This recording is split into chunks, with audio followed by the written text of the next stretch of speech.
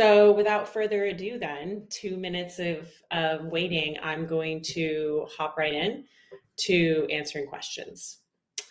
So from the food and nutrition category of questions and information in general, the first one that I have placed here because it got me thinking about the wider sort of macro theme of food and nutrition overall is the question, do you recommend plant-based diets?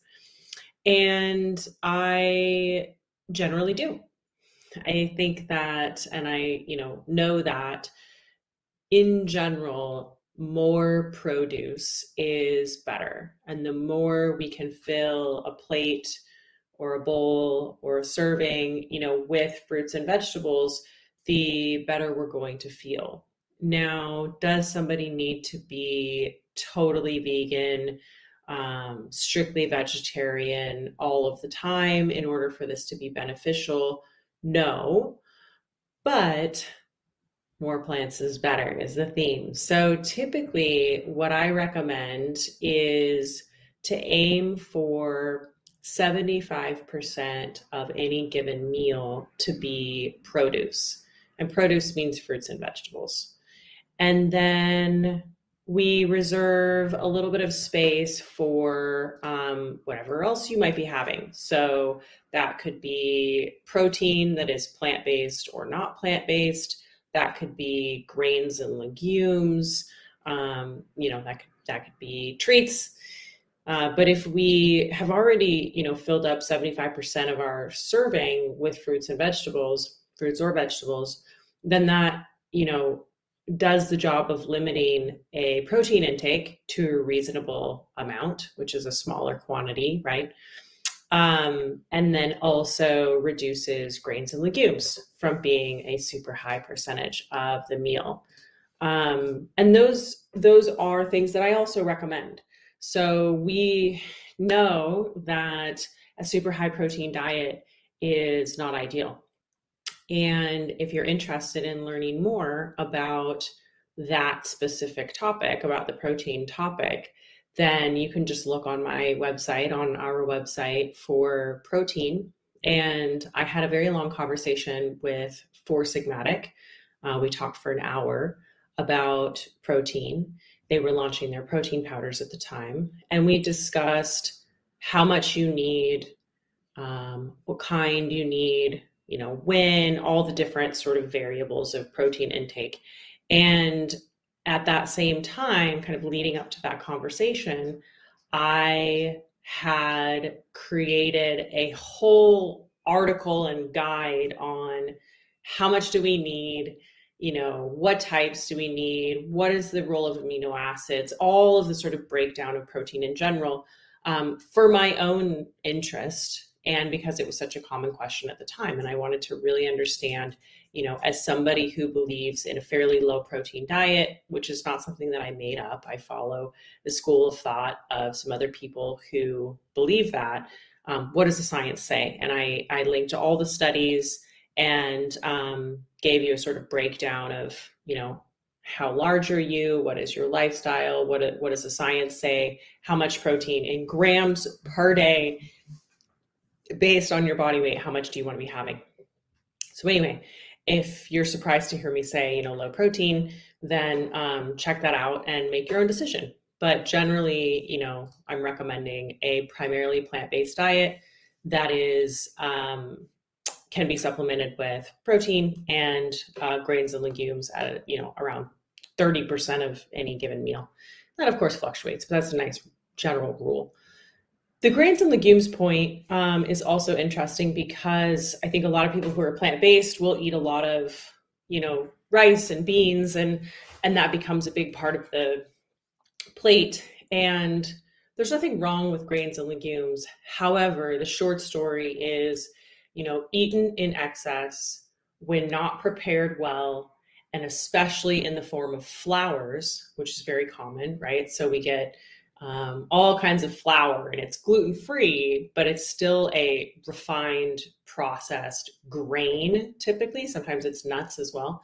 Those just generally piss off digestion, inflammation causing, upset absorption, cause all sorts of indigestive issues, destabilize blood sugar. So if it's a flour, I would recommend treating it as a sugar.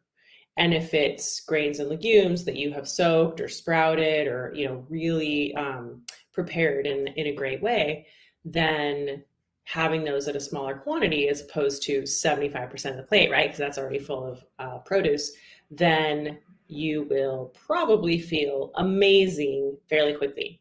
And this is something that I do with most of my clients and have been doing for many years. We do it in the 4-week health course as well. So if you're interested in doing like a 4-week journey with me, we start with nutrition in week 1. We go into actually maybe gut health first, nutrition, herbs, and then lifestyle. And this kind of elimination diet or adjustment of the baseline, is something that we do. So that's all to answer that question. Do I recommend a plant-based diet? So hopefully you can see the answer is yes and. Yes and. Oh, and then one other note that I would make there is, if you are having protein or you're having animal-based foods, if you're up for it, my favorite is really high-quality fish from a nutritional standpoint. That can be one of the most beneficial ingredients that we have if we're not fully vegetarian or fully vegan. All right. So next question is related to food allergies. And the question is, what herbs can we use for full nutrition? And this person said, I have severe food allergies. Herbs for nutrition, we would call those nourishing herbs. I have a bunch nearby. I wonder if I have any I could just grab for you. I do have one. I'm going to grab one for you. So, I thought this was red clover. This is raspberry leaf. So this is a raspberry leaf, which is not the most nourishing herb, but it's a good one. This one is also really good for menstrual cramps and muscle cramps in general, but this is still considered nourishing, high in vitamins and nutrients, high in magnesium, actually.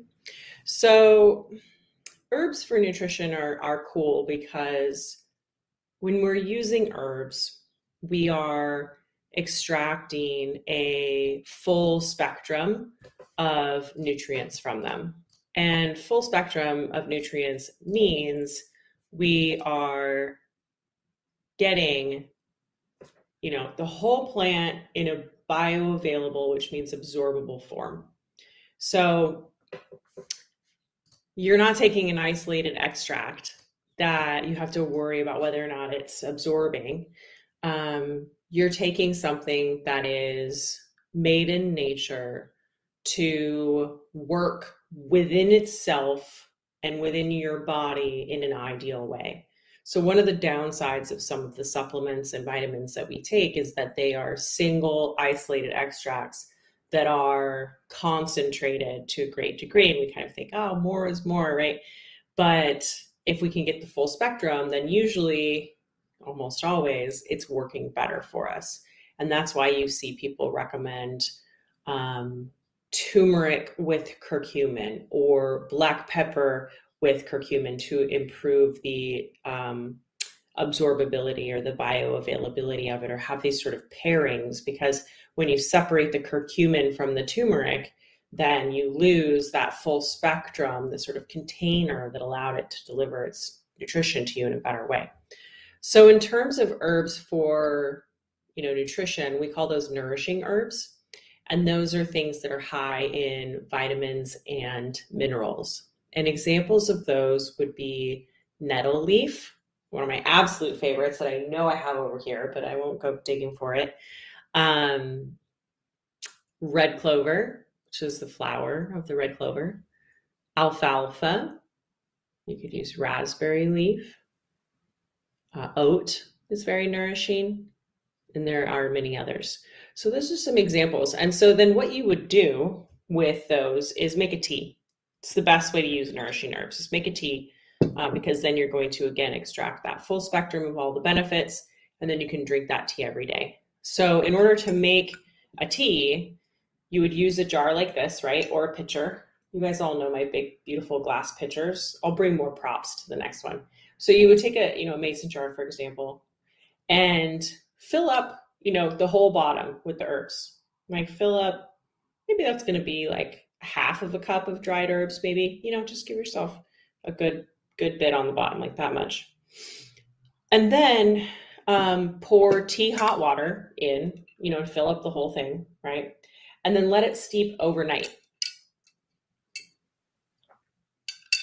Water break.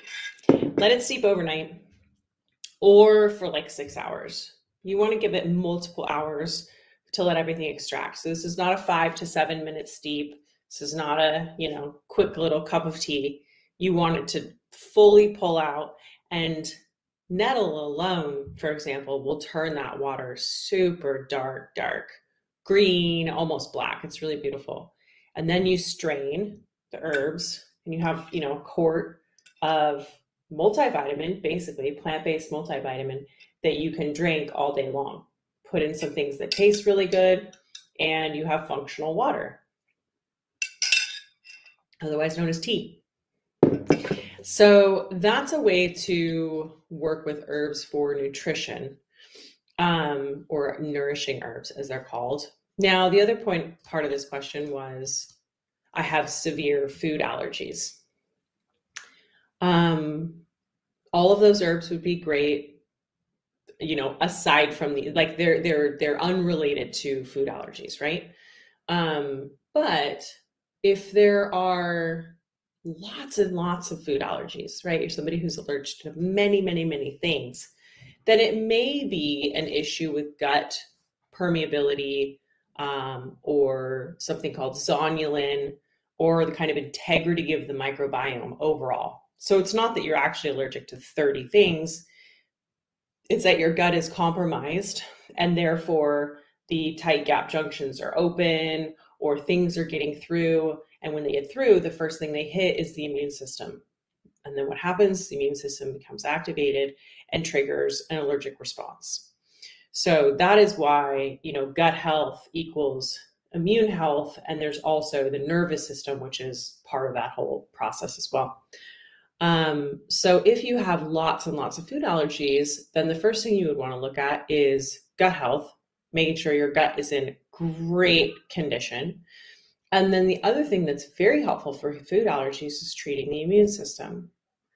And when we're treating the immune system, we want to work with herbs that are normalizing, or an herbalism term for immune support that is kind of balanced is an immune amphoteric, or you'll hear immune modulators or immune regulators, right?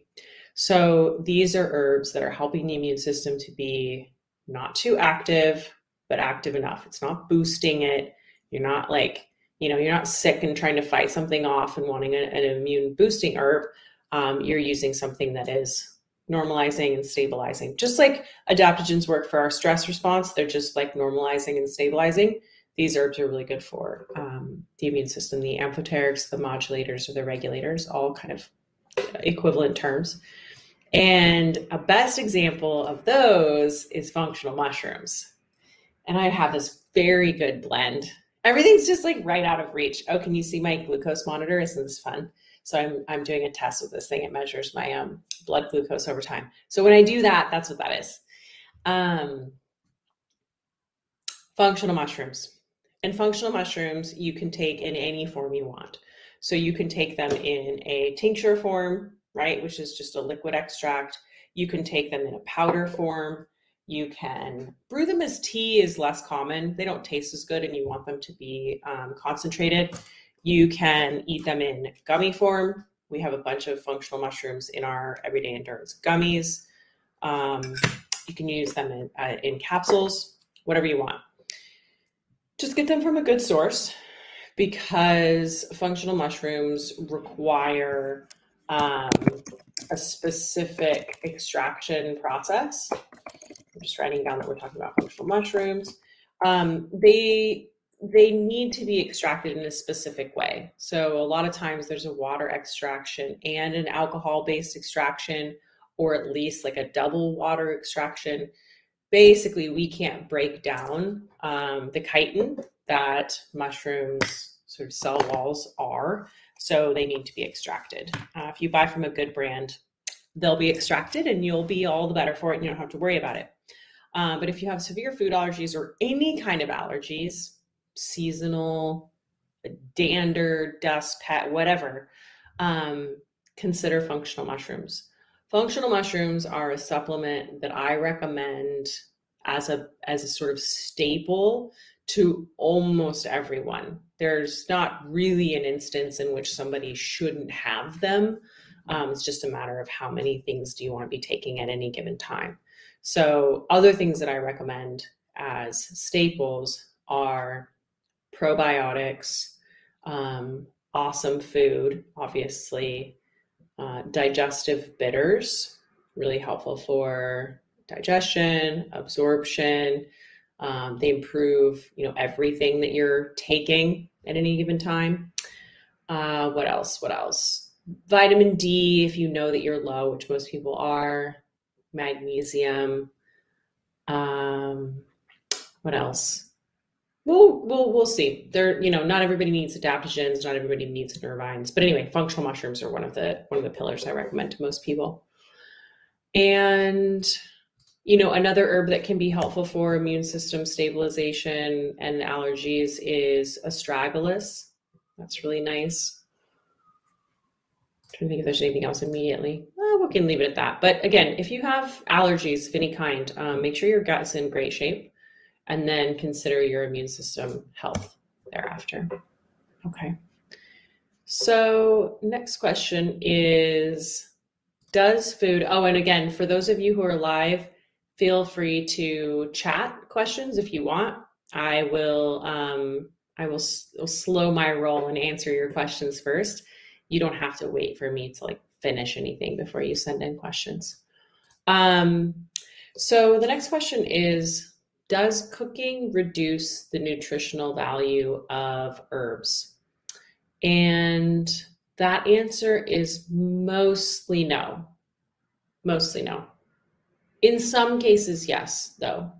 So many herbs, like mushrooms, for example, need to be cooked to be extracted. And the heat or the time is sort of part of that process, mostly the time. It's a low heat. Herbs that are extracted in alcohol, so they're in a tincture form like this, tend to be pretty stable. So a lot of times people will ask me, well, I have a tincture. Can I put it in my hot tea or will that ruin it? It's completely fine. Your tea is not hot enough to destabilize something like this. Tea is not hot enough to destabilize many things, to be honest. Now, if you're putting an ingredient, like an herbal ingredient, into hot water and then boiling it for a long period of time, that will evaporate some things and sort of denature some things. Sort of depends on what you're after, we'll lose a lot of volatile oils or things that evaporate and you can smell them, like essential oils are an example of that.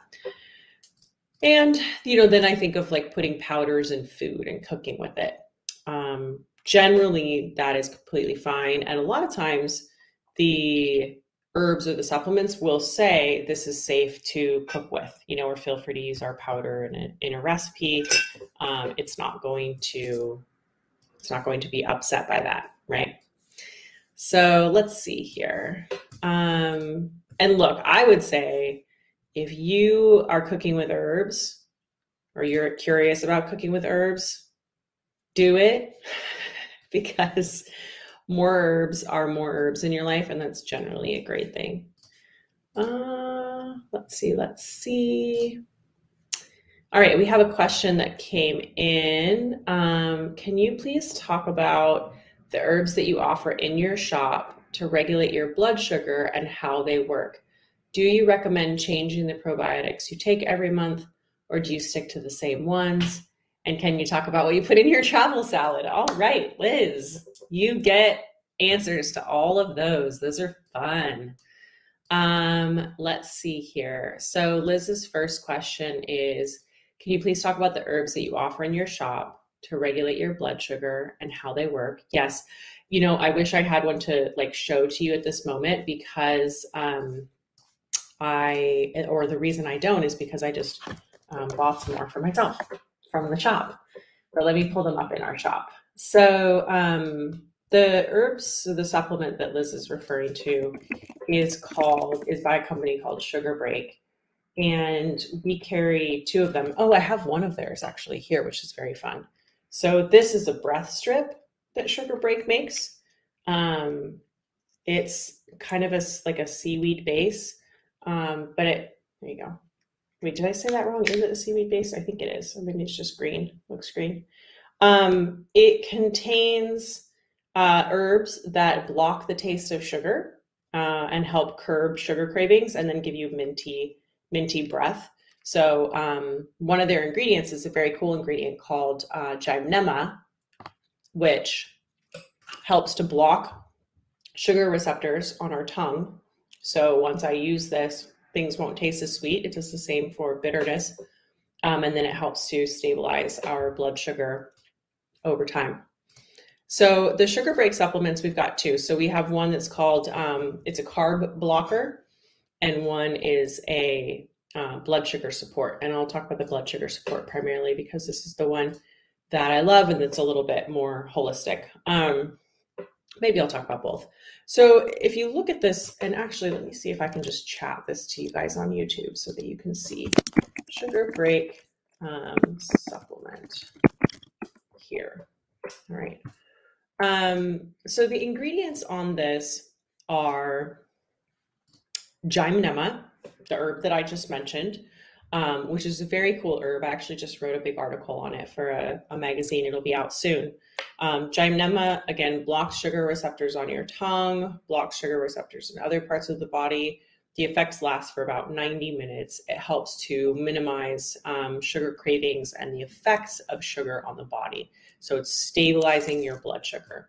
And that's actually what, I'm measuring with this thing as well. So what is my blood sugar doing in response to different foods, different drink, different exercise, different sleep over time?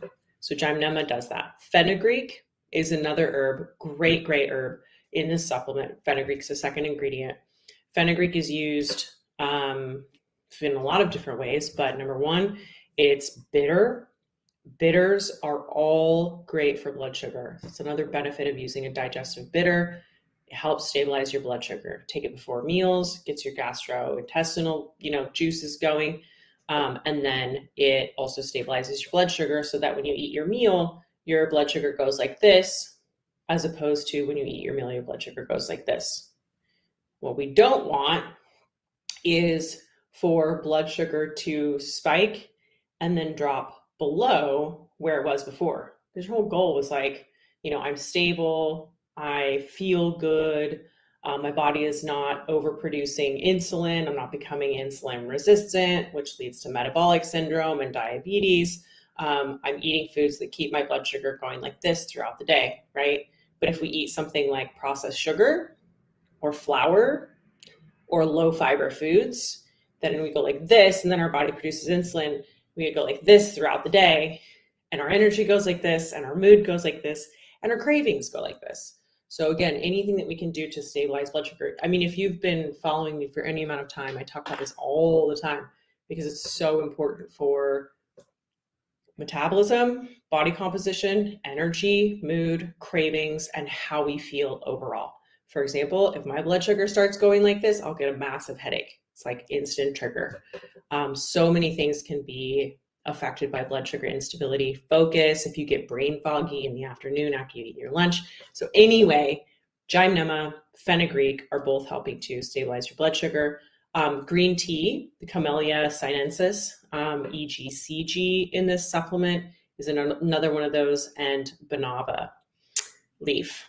In their carb blocker, it's similar. So what's happening is you're taking the carb blocker before carb heavy meals, and it's basically like front loading. You're getting, this sort of buffer so that when you eat that high carb meal, and I'll chat this too. Hopefully the links come through on the recording as well. We'll have to see.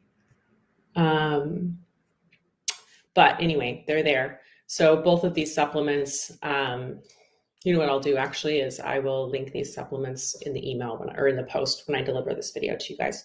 So all those ingredients are super cool. They all help to stabilize blood sugar primarily, block sugar receptors, buffer sugar cravings, and I love them. So I will use the Sugar Break Reduce, the blood sugar support, once a day, every day in the afternoon, or like in the midday, right after I take my lunch, because you do not want EG, CG on an empty stomach. Do not want to do that. And then the Stabilize, I use less often just because I don't tend to dive into super high carb meals that aren't stable. But you can use that one if you're going to go to a pizza party or something like that. Now, what does it mean to not dive into a carb heavy meal? Because I tend to promote a high carb, low fat diet. Those are my macros. I'm sure that will raise some questions. And Liz, I'll answer the rest of your questions right after I go on this tangent. To make a high carb meal stable, you want them to be slow carbs. So things like fruits primarily, or starches like squashes, sweet potatoes, yams, plantain, cassava, yuca, all that stuff. I love that stuff. Those are all very slow digesting. Berries that have skins and seeds are really slow digesting. You can pair those things with fiber. So in my morning smoothie bowl, or smoothie, or whatever form of smoothie I'm having, there's always a ton of fiber. Chia seeds or flax seeds, acacia, psyllium. Liz, also I see your question over in the chat now. It looks like it's working. By the way, everybody, if you are having trouble leaving comments in the chat, make sure you are a subscriber on YouTube, I think is one of the parameters they require. Just follow or subscribe, and that'll let you in. So adding fiber, avoiding processed things, having a little protein as well can be helpful. And then looking for slow carbs are ways to eat carbohydrates and have your blood sugar go like this, as opposed to peaking and crashing. And if it weren't our first time, I would show you what my graph looks like from my sort of blood sugar monitor, but we've got enough windows going right now. I'm not going to introduce another at the moment. So let me hop back over here to Liz's question follow-up, which was, do you recommend changing your probiotics every month? Do you stick to the same ones that you recommended yesterday? So yesterday on Instagram, I posted a video about my new supplements that I just got. And one of those supplements was Metagenics probiotics, which I love. And Liz wants to know if you should vary those. So it's a great idea to switch up your probiotics if you want to. The overall goal with probiotics is to consume a wide variety of really potent, or high quality probiotics. So you want quality and quantity, basically. And I don't change mine out every month, but I will change them out maybe seasonally or something like that. What I do to get my variety is just eat fermented food and eat it in all the different places. Eat it in restaurants, eat it when you travel, eat it, wherever you are in the world, because our body will keep beneficial strains of bacteria around for a very long time too, as long as they're beneficial. And they'll keep some non-beneficial bacteria around as well, but we want to keep the good guys. So I always recommend that people eat for a probiotic variety as well as supplement, unless you're a fermentation pro and you're doing lots of that, but I don't know many people who are. Now, that said, If you're like, that's a lot, that's complicated, I can't really deal with that, then is it okay to just take one probiotic long-term? Yes.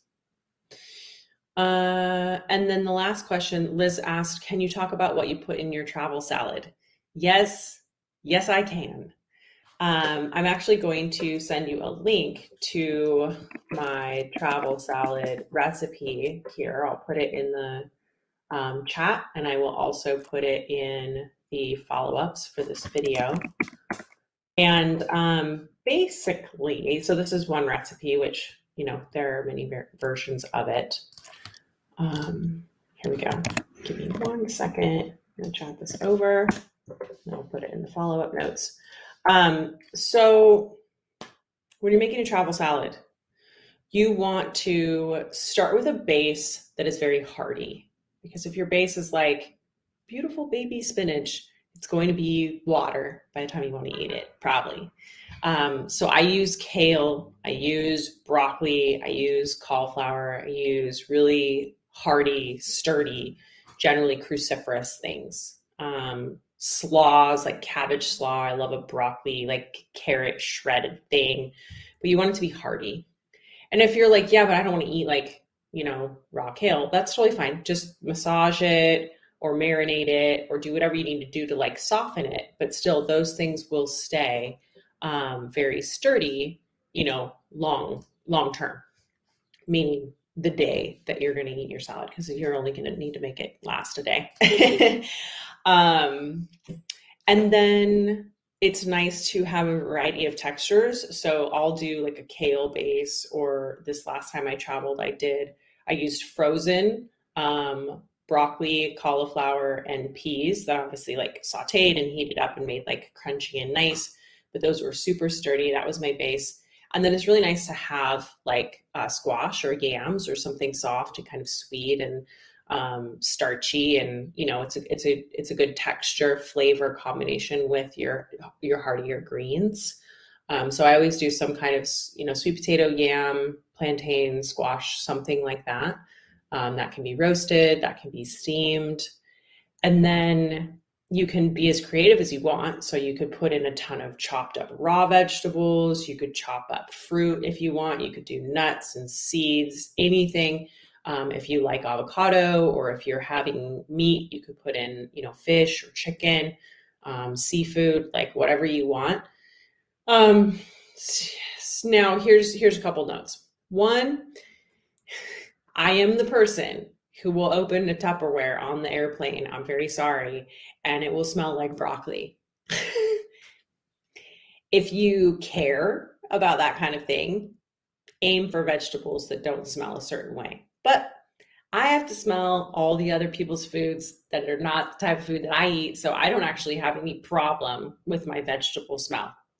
The other thing you can do is, if you don't want to like open it for the first time on the airplane, is just open it before you get on the airplane and like let it, air out a little bit. And then when you're on the airplane, it won't be quite as strong a scent. But it takes a little bit of like not caring, not giving a whatever about your neighbors if you are working with like seafood or cruciferous vegetables, right? Otherwise, you can stick to things that don't have a strong aroma. The other point is, know how long you're going to be traveling and consider what you put in there. So like if you're having seafood, you want to be eating it within a few hours, right? If you're like, I'm not going to get to eat this salad for 12 hours, don't put seafood in it. And then TSA cares about liquids. So if you dress your salad, then you need to make sure that there's no liquid in the bottom of the Tupperware. So drain it out, or make sure it's like a thick sauce. So I'll use a lot of like sauces as a marinade or a dressing instead. It's not a big concern, and again, before you get to security, just make sure you can look in your Tupperware, and like if there's a bunch of water sloshing around from a dressing, dump it out. Otherwise, TSA doesn't care what food you bring through. You can't bring through, obviously, like smoothies or yogurt or like, dips or like pastes, I guess. I don't know how to describe like a yogurt, consistency, but if it's just food, you're fine. If it's something that's like sort of a liquid, like a chia seed pudding or something like that, that's not going to fly. But salads can be all sorts of things. And that's what I do. I make a big hearty salad. I cram as much in there as I possibly can. I go for crunchy, soft, savory, sweet. I'll chop up dates. I'll put in fruit, whatever it is. Usually my travel salad lasts me for 2 meals because I can't eat all of it in one sitting. And I take it in my carry-on and I eat like a queen. And it's great. And sometimes my neighbor gives me a dirty look, but guess what? It's worth it. So hopefully that answers your question, Liz, about the travel salad. I really appreciate you asking. And then let's see, we have a follow-up question on the blood sugar supplements. So if you're having blood sugar problems, could you take both reduce and stabilize supplements or stick to one? You could absolutely take both. So what I would do is I would take the reduce as a daily, take it after food, because again, that green tea, EGCG, will make you feel very queasy otherwise, once a day, right? And then the stabilize is the carb blocker, and you could use that before carb heavy meals. And the other thing I would say is if you're having blood sugar problems, look at those meals and aim to reduce the glycemic load of those meals, because that's the cause, right? Or that's one of the causes. So using those herbs is going to help. But if the meal is really the issue, then we need to work there. So maybe, I don't know, Liz, if you've taken my 4-week course, but that could be something to consider too, because I talk about, a lot of food and stuff there. Or, lots of resources on my site that are just totally free. And, the other class, if you're interested in classes on this subject, the other one that could be really good is the metabolism class. Because I talk so much about herbs that help to stabilize blood sugar, support metabolic health.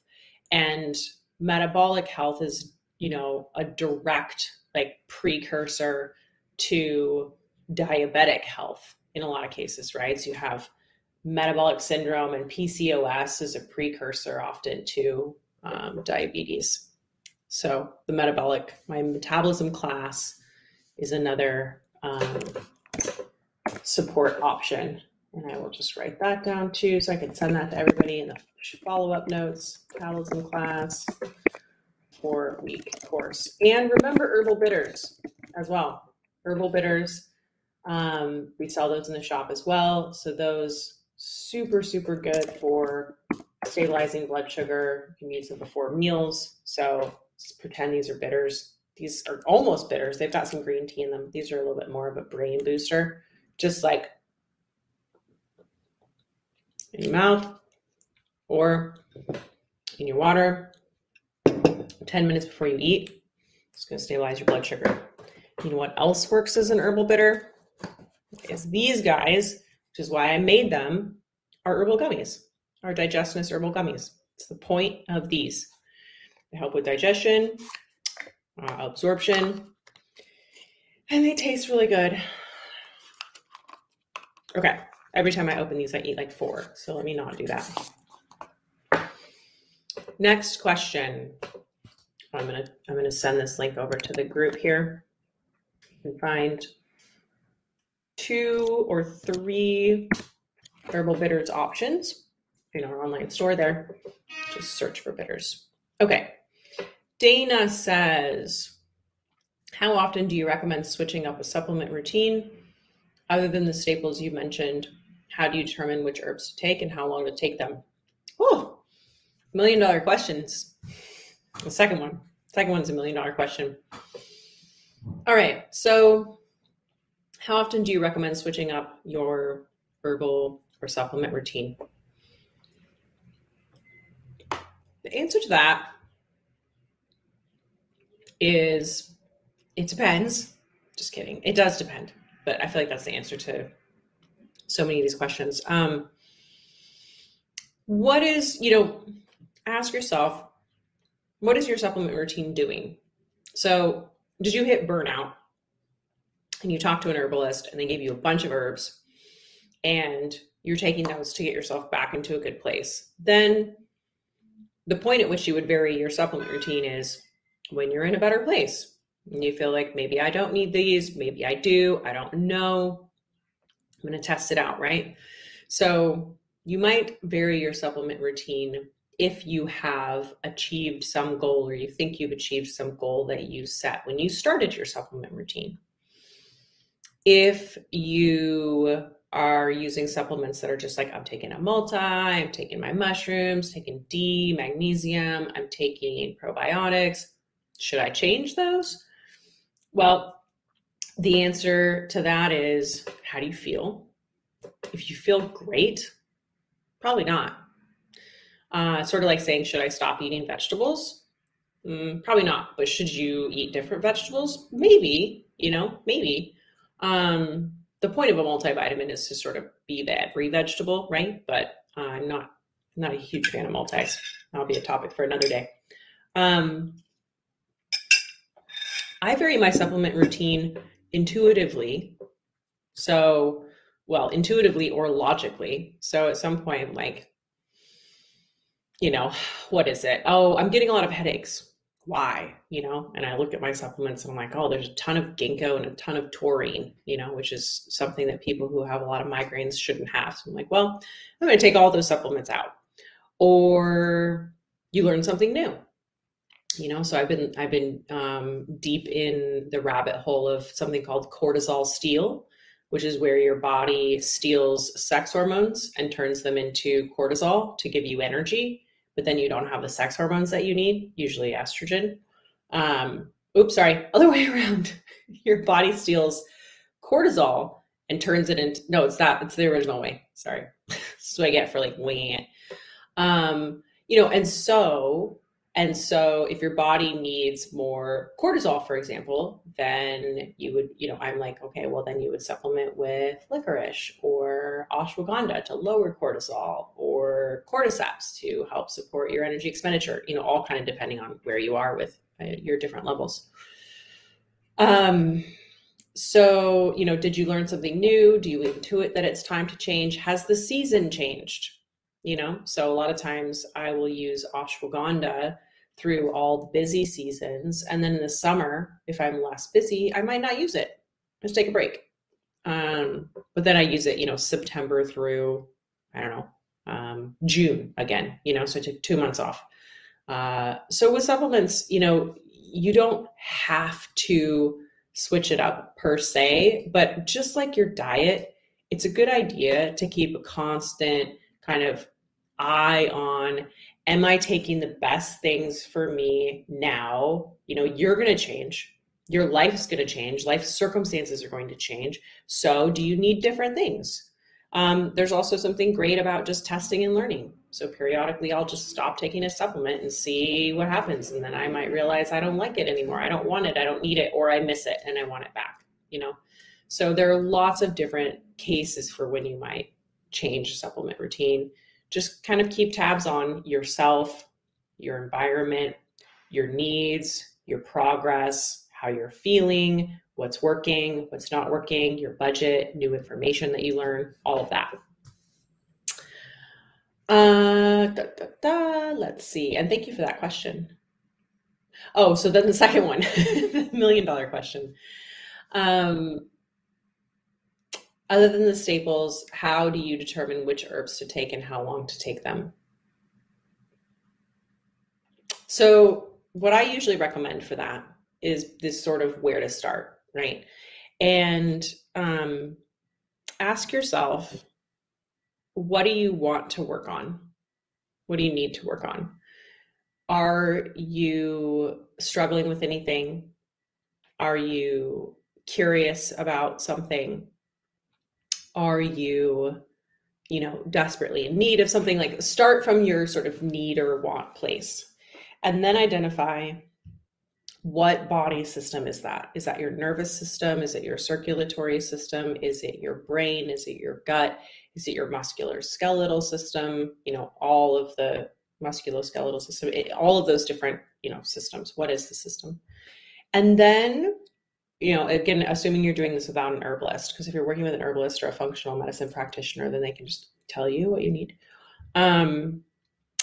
Then you would say, okay, what is the category of herbs, or what what group of herbs works on that system. So if you're like, oh, it's my nervous system, then you would go to nervine herbs. And now you've just reduced the world of 30,000 medicinal plants to like 20 that are nervines. And you can work with those, and you can buy a blend that's got like 7 of them in it, right? You've got a nervine blend. And that's a very good place to start, right? So you're taking a nervine blend, and you have all these, and maybe you love it. You're like, oh, cool. So I want to try one of these ingredients on its own. Or you're like, oh, I got my nervous system feels good now. I want to focus on my brain, and so you would go to nootropics. So again, ask yourself what your need or want is. This is very, very, very, very important. Consider the cause of your symptoms, not the symptoms. So your symptoms might tell you where to start in your inquiry. I have a headache, or I have anxiety, or I have muscle pain, or I have insomnia. Try to get to the cause, and then use the cause to lead you to the system that you're then going to treat. So if you're just treating the symptom, then it's Band-Aids, Band-Aids, Band-Aids, and it's not helpful. If the cause is not something that herbs treat, like it's nutrition related, or it's about exercise or stress or, lifestyle stuff, work on that instead of taking a herb, because that is more important, right? So always trying to work at the cause level, always trying to work at the foundational level. If you know that it's, related to lack of exercise, just find a way to, work on that instead of taking an herb, unless you're like, well, I need more energy. And then the herb might be able to energize you to get more exercise. But again, just sort of work at that base level if you possibly can. And then how long to take the herbs is the same answer as the supplements. Take them as long as they are working for you. And that could be the rest of your life. Herbs are plants, vegetables are plants. These are all functional, natural foods and drinks and, consumables. There's not a reason to stop taking, a certain herb unless it is so strong that it's more of a medicine and you need to be careful with it, in which case you would know, hopefully, or you'd be told, or the bottle would say so. Otherwise, using herbs is just like using food, and many herbs are food, and many food ingredients are herbs. I'm sure we'll talk about this a lot more. That's a very good set of questions. Thank you, Dana. Thank you, Liz. Caroline says, hi, any suggestions for how to recalibrate after a bout of parasites, amoebas specifically, while traveling, and subsequent antibiotic and acetaminophen use, gut health obviously, but also liver support? Yeah. And then one more quick question that I'm going to answer because it'll take me 2 seconds.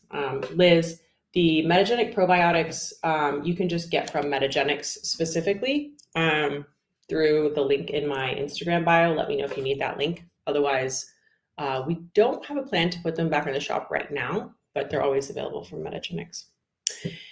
And if anybody hasn't shopped from Metagenics, if you do so through me, you do get 20% off your first order. By the way, just saying. Okay, Caroline. So this is great. So this will probably be our last question because it's a couple and it's a big one. And this is great because actually we spent today focused primarily on gut health, so nutrition and gut health, which is nice. So how to recalibrate after taking antibiotics, taking acetaminophen, taking any kind of, over-the-counter medication heavily because you were sick, you had COVID, you have parasites, any of these things. Super important. And I'm really glad that you're asking about that because a lot of people come to see me because something happened in the past. They took a bunch of antibiotics. That thing went away, and then all these other strange things happened, something else happened, and it all started with this like, yeah, I was on antibiotics for like a month or 10 days and then 10 days again, and like I didn't do a gut healing protocol afterward. Super, super, super, super important to keep our gut in the best shape possible because it's such a central system, literally connected to our brain, connected to our nervous system, obviously connected to our whole digestive tract, including the urinary tract, connected to our immune system. So major, so major. So after you're on antibiotics or even a bunch of like Tylenol, so I took a bunch of Tylenol when I had COVID because I had a terrible fever, and afterward I was like straight to the gut healing protocol, and you're like, well, it's just Tylenol, it's just Advil. It makes a difference. It definitely affects your gut health. So take probiotics, eat probiotic foods. And Caroline, for you, I would recommend the Metagenics Acute Care, which is stronger and meant to help heal a gut that's compromised. So get it acute care, use it for, use it up, and then switch to something that's more like a lifestyle probiotic. Eat probiotic foods in all the different ways that you can, low sugar kombucha, fermented yogurts, kefir, whatever you're into. Just make sure that it's, not a bunch of sugar and that it's actually fermented. Kimchi, sauerkraut, miso. Eat at least 30 grams of fiber every day, ideally from vegetables and starchy vegetables, carby things that are slow and starchy, or supplement with acacia fiber or psyllium husk, which is a really good combination of fibers that are prebiotic. I think in our shop we have one called Metafiber prebiotic. You can search it in the shop. Prebiotic. See if it's in there, unless it's sold out. But yeah, you see prebiotic fiber, healthy gut. Oh, we got two. We have sea moss as well. That's the very cool one. So those are great for gut health. Also, you see some of our herbal coffees come up when you search prebiotic in the shop, because herbal coffees are made with dandelion root, chicory root, burdock root, ashwagandha root, mushrooms. All of those things are prebiotics as well. So you got probiotics, you got prebiotics, you're taking them and you're eating for them. And then if you're in an acute, kind of stage of healing, it could be a good idea to include something like glutamine. So Metagenics makes a supplement called Glutagenics, which I recommend to basically everybody after antibiotics. It's glutamine, aloe, and deglycerized licorice. So you get the licorice benefits without the cortisol action. Do a course of that to help heal your gut, and then you can stop taking it. You don't need to take it long term. You're just going to continue your fiber and your probiotics. You want to eat the best diet you possibly can. So triple down on really good food and avoid all of the flour, processed food, processed sugar. To your note about liver support, herbal coffee alternatives tend to be very good liver supports as well, because they are, again, dandelion, burdock. What's the other one I'm thinking of? Milk thistle. You don't always see that in herbal coffee, but those are really good ingredients for your liver health as well. So you're getting double duty there. When you eat a super clean diet, your liver doesn't have to do as much work. So you're giving your liver support just by eating well. Filter your water. Drink lots of water. Half your body weight in ounces of water every day. Use digestive bitters if you're having digestive discomfort. You don't have to use them for gut healing. They're not necessarily healing, but they help with digestion, absorption, and enzymatic action in the gut. So if you're if you feel like you're struggling with digestion, absorption, you're having gas, bloating, any of those things, then definitely include bitters. Bitters are phenomenal for the liver, though. So if you want to include those there, you could do that. Milk thistle is the one that is healing for the liver. Otherwise, dandelion, burdock, and some of those are just support its function. So if you feel like you might have done a little liver damage, then use some silymarin, which is the milk thistle extract. Otherwise, you can use an herbal coffee or just some dandelion, chicory, functional mushrooms, that kind of thing. Cleaning out the digestion with really good fiber and really good water and really good food is also supportive of the liver, because the liver is, pushing things, sort of cleaning your blood, right? Cleaning your system and pushing it into the digestive tract to be eliminated.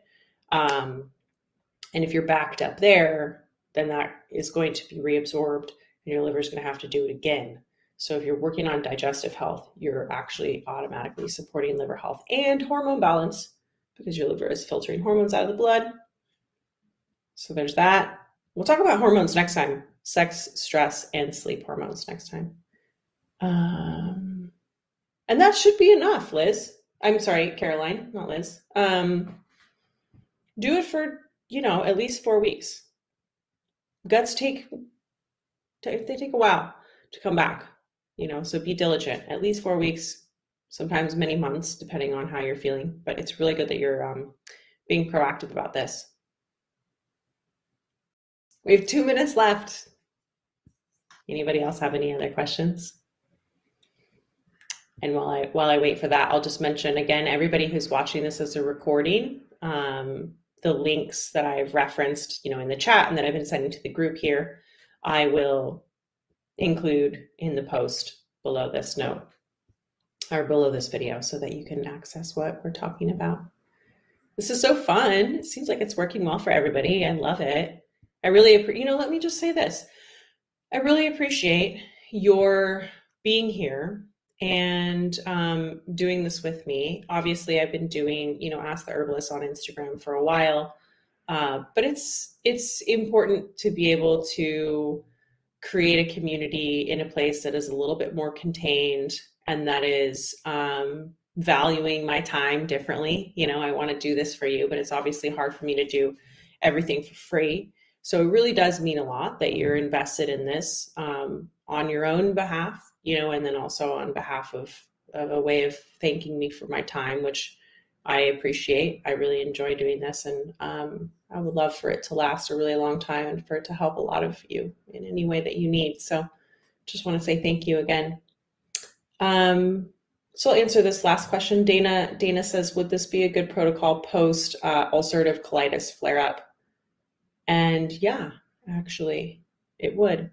Dana, let's talk about that more in the future too, because there are some specific herbs that can be helpful for ulcerative colitis. But for everybody, for you, Dana, and for everybody else, what I just listed as this sort of protocol for, in Caroline's case, for recovering from antibiotic use and parasites, this protocol it's a gut healing protocol. You can use at any point, at any time.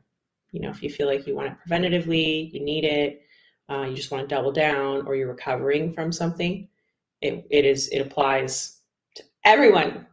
So I hope it serves you well.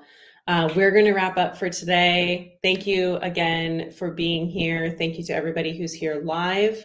Glad it worked. There's a lot of tech involved in this, but it seems to have worked out well. And thank you so much for everyone who's watching the recording. Share the word about this. Don't share the recording. I don't know if you can, but let's grow this community. If you like this, tell your friends, and we can just continue to have more and more of an experience here. And I will see you again next week. Thanks so much.